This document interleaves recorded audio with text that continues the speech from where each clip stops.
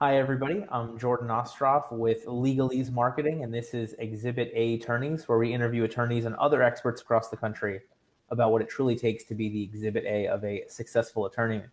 Joining me today, Jacqueline Foster. Jacqueline is a former paralegal who now runs a company where she connects law firm owners with the right staffing strategy for them. Obviously, staffing is an incredible burden for solo and small firm owners. They're at the mercy of the job market that surrounds them each and every day, in which they're finding, managing, and trying to retain quality staff. Imagine having the ability to control that expensive potential pain point within your business while still receiving the incredible outcomes that result in having a highly qualified team behind you. So that's what Jacqueline helps with. Her company offers recruiting services to solo attorneys and small firm. Sorry, this is too small for me. I'm going blind slowly but surely. And small law firms nationwide. The process implements business consulting and strategy right from the start to identify the most innovative, resourceful, and affordable staffing structure for your firm. Bring in top-level paralegals on a 1099 or W-2 basis with zero upfront costs, giving you the ability to have a highly capable and brilliant team so you can focus on what increases the profitability of your practice. And if you're listening to this and that doesn't sound like something you need, I take my hat off to you. Congratulations, because I think that is something near and dear to all of our hearts, especially at this time. I've heard from more firms than ever having difficulty finding and keeping the right people. So I think this is a great time for you to be on, and thank you for joining us. Absolutely. So happy to be here. Thank you, Jordan. Yeah, of course. Did I leave anything out about the bio? Nope. Sounds great. All right. So while we're doing that, Breezy is going to put in all the links to Jacqueline's personal social media she gave us, as well as the company itself. While we're doing that, I'm going to talk about our last episode that aired last Thursday, Defining Your Success in Law and How to Stay Successful. That was a wonderful chat with Guy Sakalakis and I, mostly wonderful because of Guy's involvement. And if you really are looking for a number of books to read, I think Guy and I went through about a dozen of them that should become new quivers in your arsenal, your personal library, whatever you want to call it. But enough about that. Today, we're going to talk about legal staffing strategy, an innovative approach for profitability and growth. Thank you so much for being here today. Absolutely. Thank you so much for having me, Jordan. So when it comes to you helping law firm owners with legal staffing strategy, are we talking just paralegal legal assistants? Are we also talking intake coordinators, marketing interns? Like what's the width here? Well, it's mainly the main focus is on that senior level paralegal. That was the bread and butter of my business when I started it, is finding that gap of needing that high senior level paralegal support. Through that, of course, like any business, new gaps start coming up. You start seeing, clients needing, well, I need, just a little supplemental help in the CRM, client relationship management, or I need help with just admin work. So really what it was with my business is creating the most innovative solution to handle every element of a law firm staffing. So solo law firms primarily.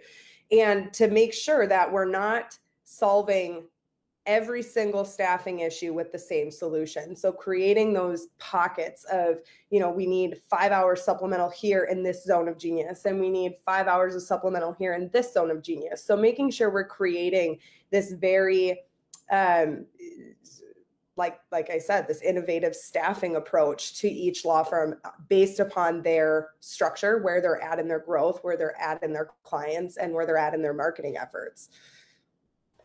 Yeah, I had I get pitched all the time, and one of the companies pitched me something like, oh, if we have an attorney come over with a book of business and we get X%, whatever.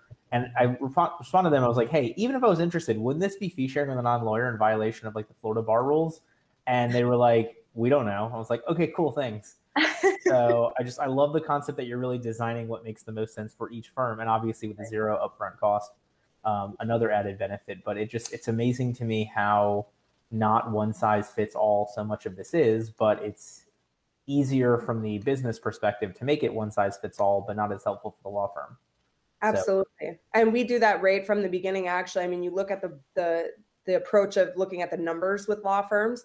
So you look at the, how much are you actually going to be paying your paralegal, or what's your market? Because if people say, well, in California, the market's $80,000 a year for a senior level paralegal. You're not really speaking to the market out in the middle of nowhere, Kentucky, that might have a more of a market like 45,000. So it's really, like you said, not one size fits all, approaching the staffing in which makes the most sense financially, strategically, what they can do, what is their firm like? Do they have a lot of in-person meetings? Are they fully virtual? What does their firm look like? And what staffing structure is going to be the best suited for that firm? And it's so much of that story is near and dear to your heart because originally that's how you started in the legal space, right? As a paralegal. Yep. So I was a paralegal. I primarily focused on solo attorneys. I was originally from a very, very tight-knit community up in northern Minnesota.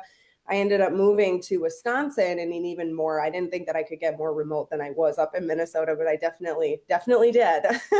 We're the closest law firms, about 30 minutes from me, and we have a lot of transactional attorneys here. We try to stay away from big litigation, things like that is just kind of the theme of this industry in where I live now.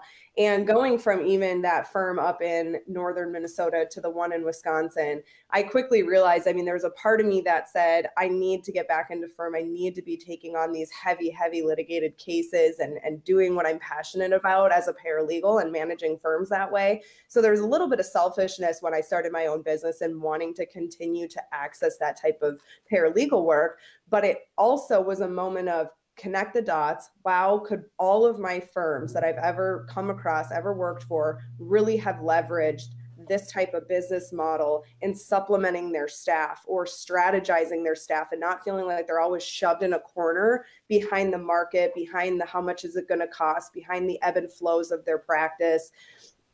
The pandemic is another big one that, is kind of starting to, people don't want to hear about anymore, but it's very much a big eye opener to firms being in that corner of needing that support in order to grow, in order to flourish, in order to scale, but don't have access to it. And even if they did, can't afford it at the given moment.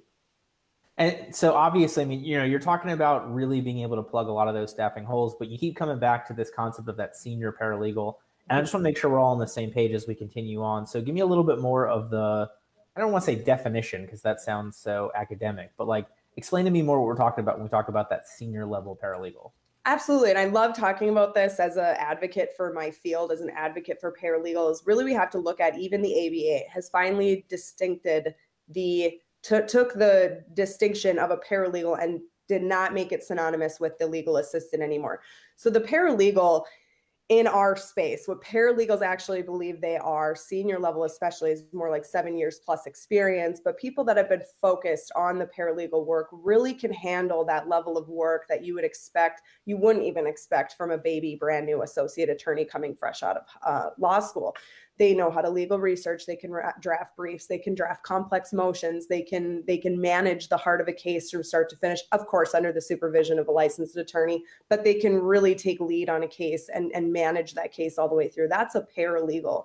Now, the reason why I think paralegals and legal assistants have been bunched together, truthfully, is because of the law firm's access and ability to afford that type of professional, that paralegal, that they end up finding somebody that's a paralegal but is also going to do that admin work, so they can pay them a little bit less, which isn't bad. I'm not saying they're doing that maliciously and trying to, whittle down what that paralegal is worth. It's just the reality of a lot of small law firms is they need these employees to wear so many different hats that, okay, you're a legal assistant, but you can also you're just a rock star legal assistant. You're not a paralegal because we're not categorizing you as that because we can't pay you to that level, but you do that high level work, but you're also taking on the admin work. And small firms, especially in these remote areas, or not even remote, but small firms competing with really big firms in big cities and their budget and their access and what benefits they can offer, they've kind of created that paralegal legal assistant more so than ever to be synonymously used as the same term.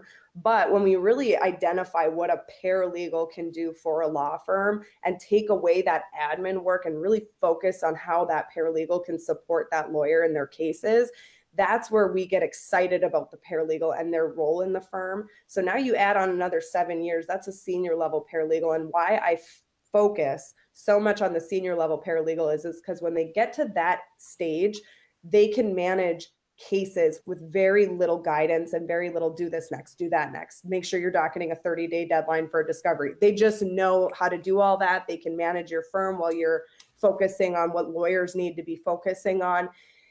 And then they can benefit from that, being able to take on more work, freeing up their time, because lawyers become that bottleneck. Okay, so lawyers are continuously becoming the bottleneck in law firms because they're the only one there that can do that heavy level of legal work. So when you bring in a senior level paralegal, 7+ years, very focused in their practice area, they can take that work off of the lawyer, which then frees them up to continue to grow their practice. It's not enough to say, I'm going to bring in a legal assistant that can only handle very basic petition drafting, very basic creating shells. I need to bring in somebody that's actually going to take away my involvement and my constant need to be over the top of every single case. Otherwise, how are they going to free up to grow their practice? So I just want to put as fine a point as we can on it. So you're talking about the difference between the paralegal and the legal assistant. I mean, you've talked about obviously the, I guess, legal knowledge, or at least the legal ability being there. And then you also talked about the legal assistant doing more administrative tasks. Mm-hmm. Am I correct in what I just said? Correct. Yep. Okay. So I think from the higher end standpoint, I think that's pretty obvious what we're talking about. Like if you can, if you're going to give that motion to them, and obviously they can't argue it, but they can write it, 95% what you're looking for with small tweaks, that's more of a paralegal type thing. But on the flip side, when you talk about those administrative tasks from a legal assistant, what are some examples of what we're talking about there? So where I believe, and this is my belief system around it from managing firms and being a paralegal and wearing all the hats, where I believe a legal assistant specifically can truly come in is to support that paralegal's work. So if they're managing discovery, that paralegal, this is the best way to put it, that paralegal is looking for potential issues within the discovery, while the legal assistant is working on gathering the documents for that paralegal to review.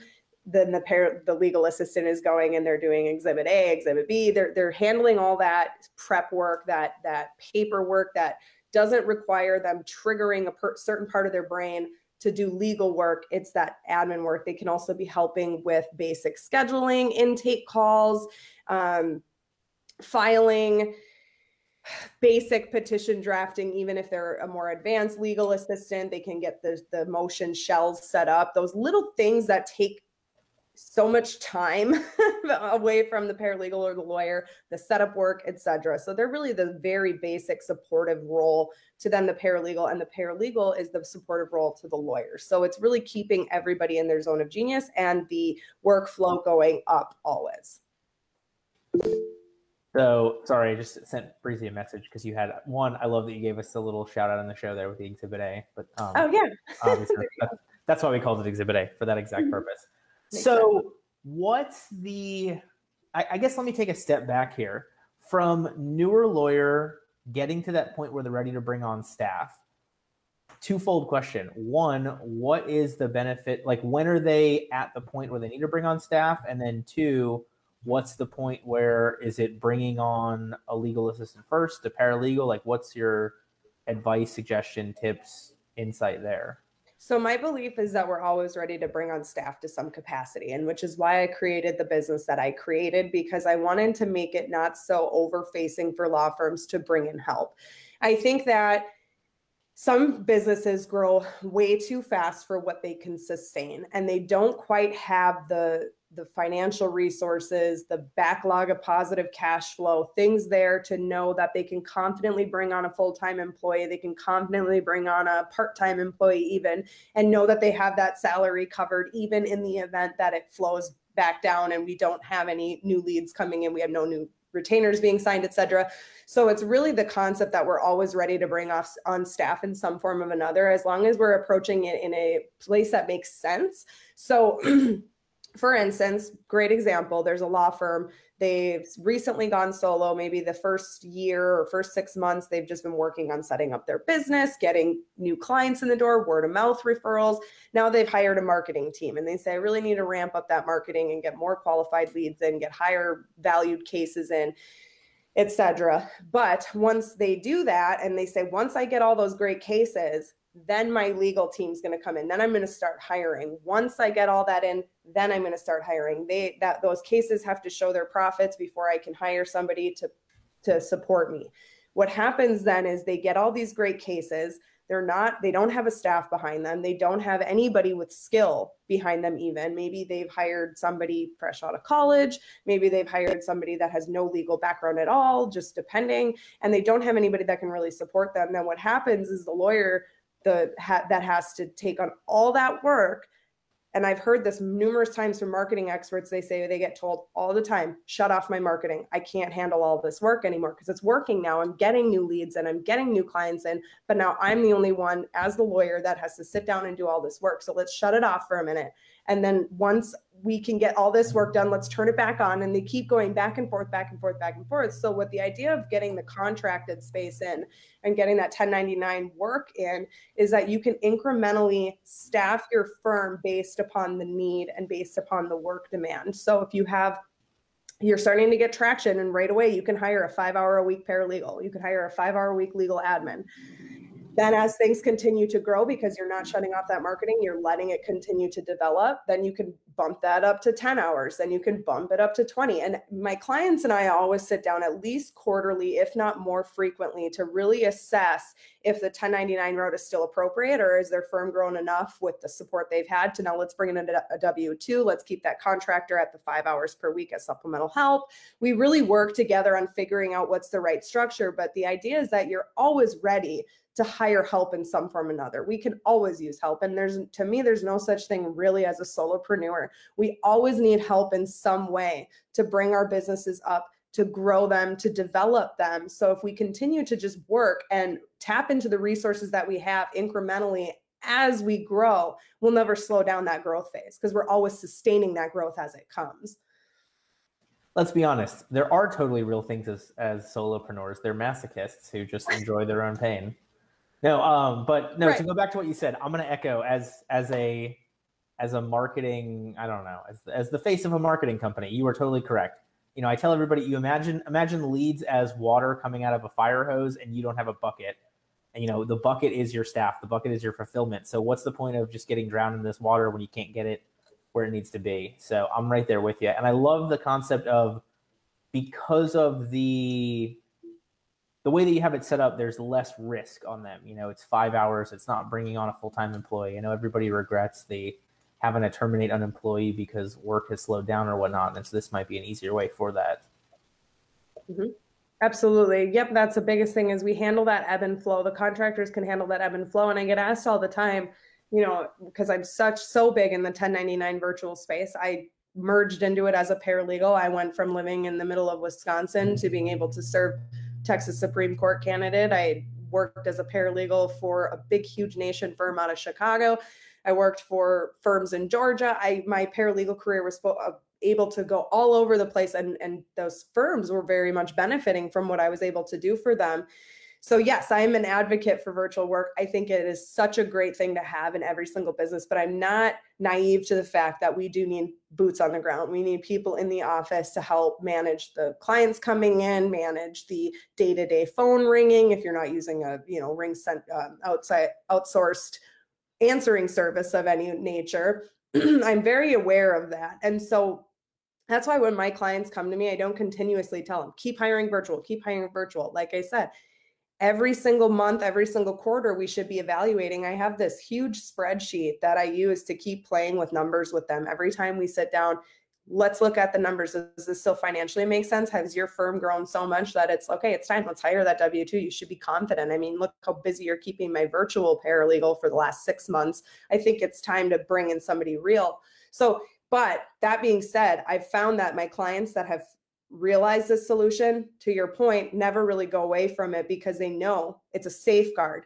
If the ebb and flow, if it ebbs, whichever way that is, if it goes back down, if I start losing clients again, I can slow down my 1099. I can adjust my relationship with them and be in control of that without completely losing all of my help and my business having to suffer because of it. They can fluctuate it. They can manipulate it to always work for them. Ebb is less, flow is more. I've had to look that up like 100 times. Yeah. But and it's so true because like I can't imagine. Let's say you have 100 people working in your firm as W-2s. There's still going to be weeks where you only need 85 of them, and there's going to be other weeks where you need 120. So like there really is no number for you to find where there isn't the benefit of, you know, a couple extra hands here and there on a case by case basis, week by week, you know, whatever it's going to be. So I love that concept. Right. Absolutely. I mean, anybody that's ever worked in a firm knows that that's, no matter how successful you are, there's still going to be that fluctuation of workload. So before or at the beginning of this relationship, so bringing on staff, whether they're 1099s, whether they're W-2s, what are some things that the law firm has to have in place? They have to have case management systems in the cloud, or at least on VPN of some sort. So, and that shouldn't discourage anybody from trying this if they say, no, I'm still on the desktop, I'm still behind on the times, and, you know, not really running a case management. One of the benefits of going virtual is that relationship will expose holes in your systems. So whether you already have a case management system, whether you are already in the cloud, they're going to find that relationship is going to make it very clear to you as the delegator, as the manager, as to where you can improve your processes in your system. So one thing that we do right away before we get that paralegal on board is if they don't feel confident in their systems, we're consulting and we're getting their systems set up prior. So we're making sure, okay, you know, if you're used to task delegating by walking by your assistant's office and telling them what to do, that's not going to work anymore. And it shouldn't work anyway. That's not an efficient way to run a law firm, is just by talking constantly and things getting lost in each other's brains. And, oh yeah, I forgot I needed to do that task. We have to have a task management system in place. We have to have a case management system in place. Naming conventions on your filing to make documents very easy to locate and access. Systems like that not only improve the virtual relationship, of course, it's going to improve your overall efficiency within your law firm. And we all know inefficiencies cost time, which costs money. And if we can continue to narrow down on those efficiencies, it's going to help, of course, the virtual relationship, but also your in-house setup. Yeah, I mean, at this point, we're going on over 15 months of COVID. If you are not on cloud-based systems, like, I'm almost impressed by any firm that has been able to, I don't want to say avoid it because it's a good thing, but like, I don't know. I would be dumbfounded by anybody who is not cloud-based after what we've been through the last, you know, year and change. Absolutely. I've worked through VPNs and I've worked in the cloud, and cloud is definitely the way to go. And then I've had clients that have come to me. I had one out in New York that came to me and said, everything is still on my desktop. So we worked on getting all of her systems in the cloud, because she's like, you know, it doesn't really work well for me when I go on vacation and something urgent I have to review comes up and I can't get into anything. I'm like, yeah, let's get you going. If anything, if we never work together again, let's get you in the cloud. Yeah, I remember when I was a state attorney, we were going paperless for, I don't know, 5 years before I got there and 5 years after I left, because somebody had taken some files home over the weekend and then somebody stole their car, which created so much more work for the office in both directions. One, the theft of their vehicle, but then also obviously not having digital copies of a lot of the stuff in the file. So right, can't imagine. Huge issues. All right, so they've got to have some systems in place to physically have the work done. But what about in terms of systems, policies, procedures? Like, do those things have to be there? Or a lot of times are you or the 1099s working with them to develop that right interaction? So by procedures, do you mean like workflow procedures, things like that? Or what are you kind of in the workflow procedures? So I, a lot of the times am inserting myself in that process if needed. The number one thing I always get asked by my clients is, well, I have so much work, but I don't really know what I can send their way. And so what I have them do for the first week, or while we're trying to find, you know, that paralegal that'll work well for their firm, during that time, I'm like, let's not just sit, let's work on setting up this relationship to be perfect. So I tell them, get your legal pad. I know you have one, put it next to your desk. And as you're working throughout your day, write down little things. What are you working on? What are you working on? Petition drafting, this, that. Okay. So then once they do that, Then they send it back to me before we onboard that new paralegal, before we even get them into their systems. And we start looking at their case management systems based upon the tasks that they were already working on. We see if we can add in task workflows. So a lot of like probates in certain states, family law, anything that's very predictable, which all cases we know have stages of litigation as stages, et cetera. But anything that's very predictable, we start doing workflows and we say, okay, this is where your paralegal is going to come in and support you. This is where your legal admin might come in and work and support you. So we set that all up and we create this workflow of how it's going to get delegated down the line or up the line, however way you want to look at it. And so, you know, Clio is a great one for this. I'm not a Clio salesperson by any means, but I really do actually love Clio for the workflows, the task lists, et cetera, things that you can do for each case. And we get those in, we add in the virtual paralegal to the system so they can go in and they can check their tasks and they know every stage of the case, this is where I come in. I do have some clients that just want them to come in and operate like they're paralegal. So get in on the heart of every single case, just keep it moving forward, keep the needle moving down the line, et cetera. Like just keep it going and tell that paralegal ends up having to tell the lawyer when it's their turn to do tasks. So it just depends on the firm's dynamics, how many assistants do they have in-house, how many lawyers do they have in-house. I tend to work with small firms or solos primarily. I like working with my solos, but we'll work into like the five lawyer setting and really trying to just figure out, because now they have the option to add in that supplemental work on their terms, how many hours they feel they need for that week. We can really start manipulating who's going to go into their zone of genius and what zone of genius it's going to be. So right now I have one client that has a paralegal of mine, two paralegals of mine, and then also a legal virtual assistant who handles all the CRM. Clients are calling, outside counsel's calling, all of that. They handle all of that background process. Then we have two paralegals. One handles all the trust admin, everything of that nature, working with the clients, getting all the documents they need, filling out the forms. And then I have one paralegal that does all the conservatorship. So we keep everybody in their zone of genius with this firm because she does handle all of her employees are remote now. We keep everybody in their zone of genius, and we do have to set up some sort of process and system. So there's expectations. And again, a lot of it is leveraging your case management system and having that in place and making sure you're not delegating. Never, ever delegate by email. Never send documents by email if you can avoid it. Get everything into a system so we can all access it at any point in the case. I can go out tomorrow and get hit by a car and be in the hospital for 3 weeks unaccessible, and you can still figure out where I was at every stage of the case. Yeah, it makes perfect sense. God forbid that part happens, but in terms of the, having everything organized to avoid not even those things, but like the kid gets sick and somebody can't come in, or they've got to run out to a doctor's appointment and come in late, and then everybody else is waiting, 2 or 3 hours because they had the file or whatever it is. It's crazy to see those things.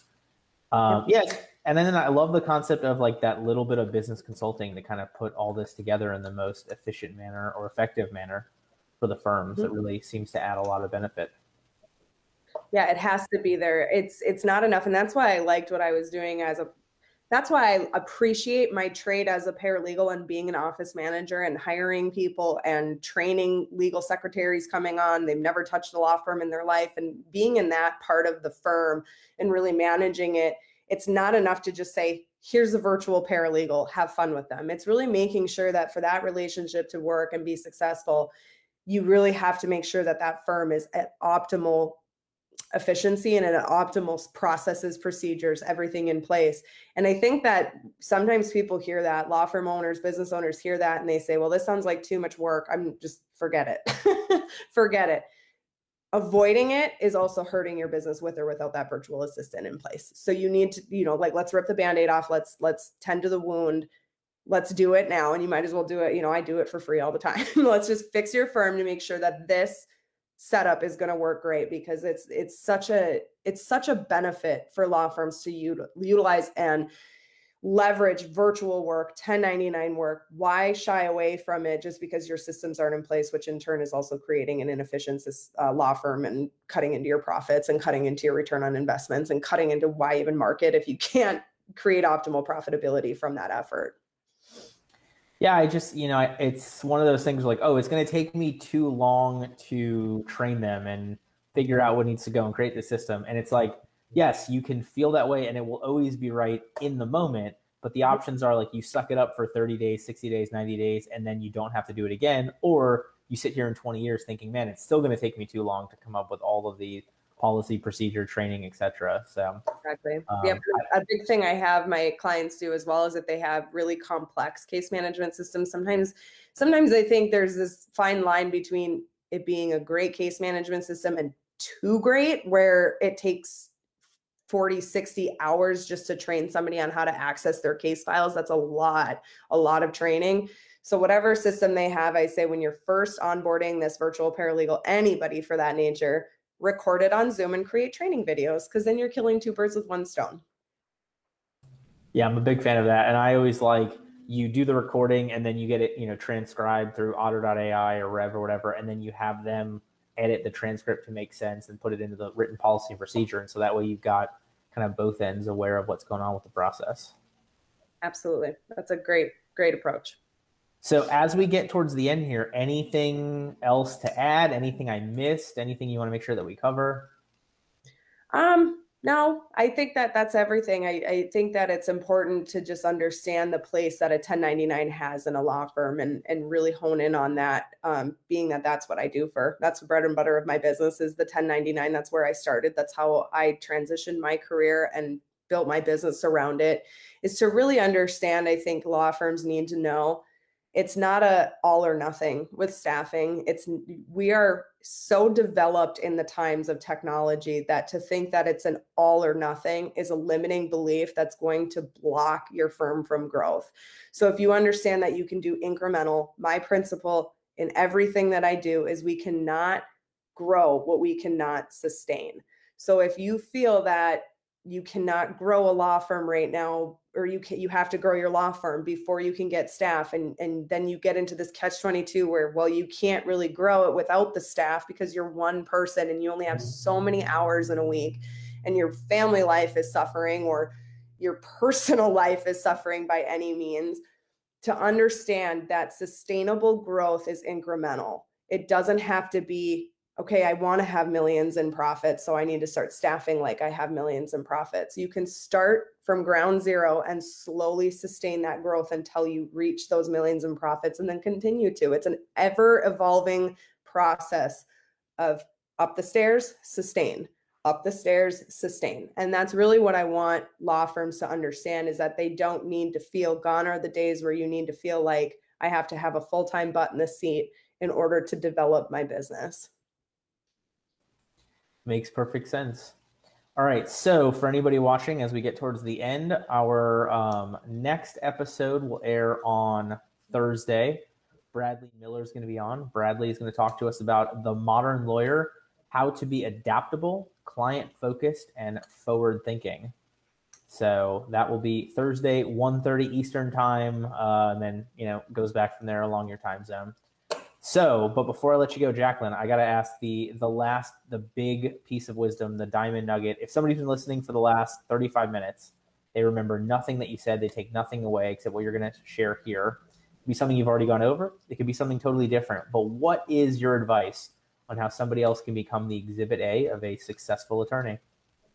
I think I'll go to my favorite quote that I kind of stole from somebody, but I can't remember who said it. So now I'm kind of claiming it sort of as mine. There we go.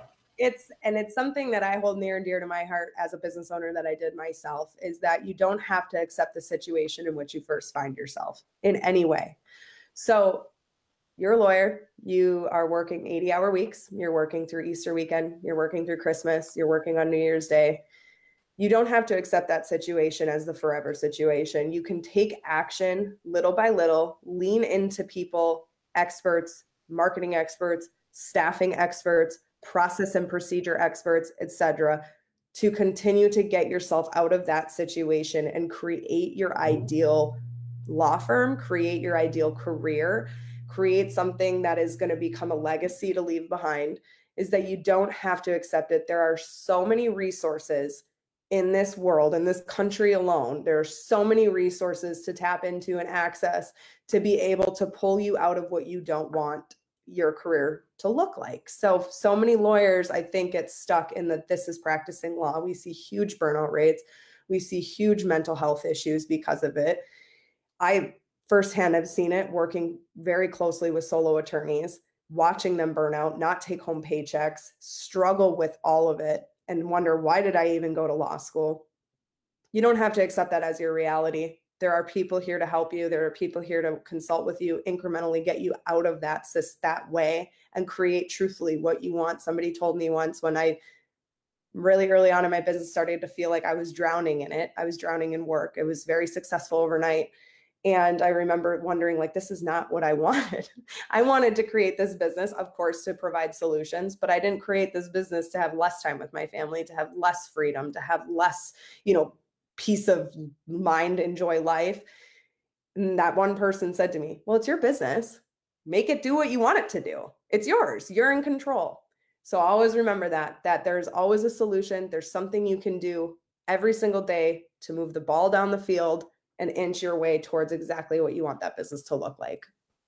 See, I don't know if this is echoing what you're saying or the opposite or the other side of the coin, but I'm a big, like, what got you here won't necessarily get you there, right? Which is basically the same, sort of the same concept, I think. Maybe one's the optimistic view, one's the pessimistic view. I don't know.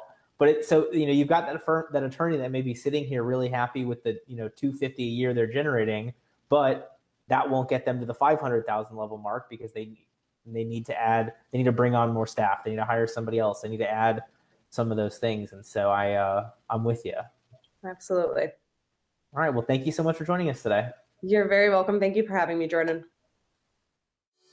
Thank you for listening to this episode of Exhibit A Attorneys. If you're interested in becoming the Exhibit A of Successful Attorney, please check us out at legalesemarketing.com, EASE.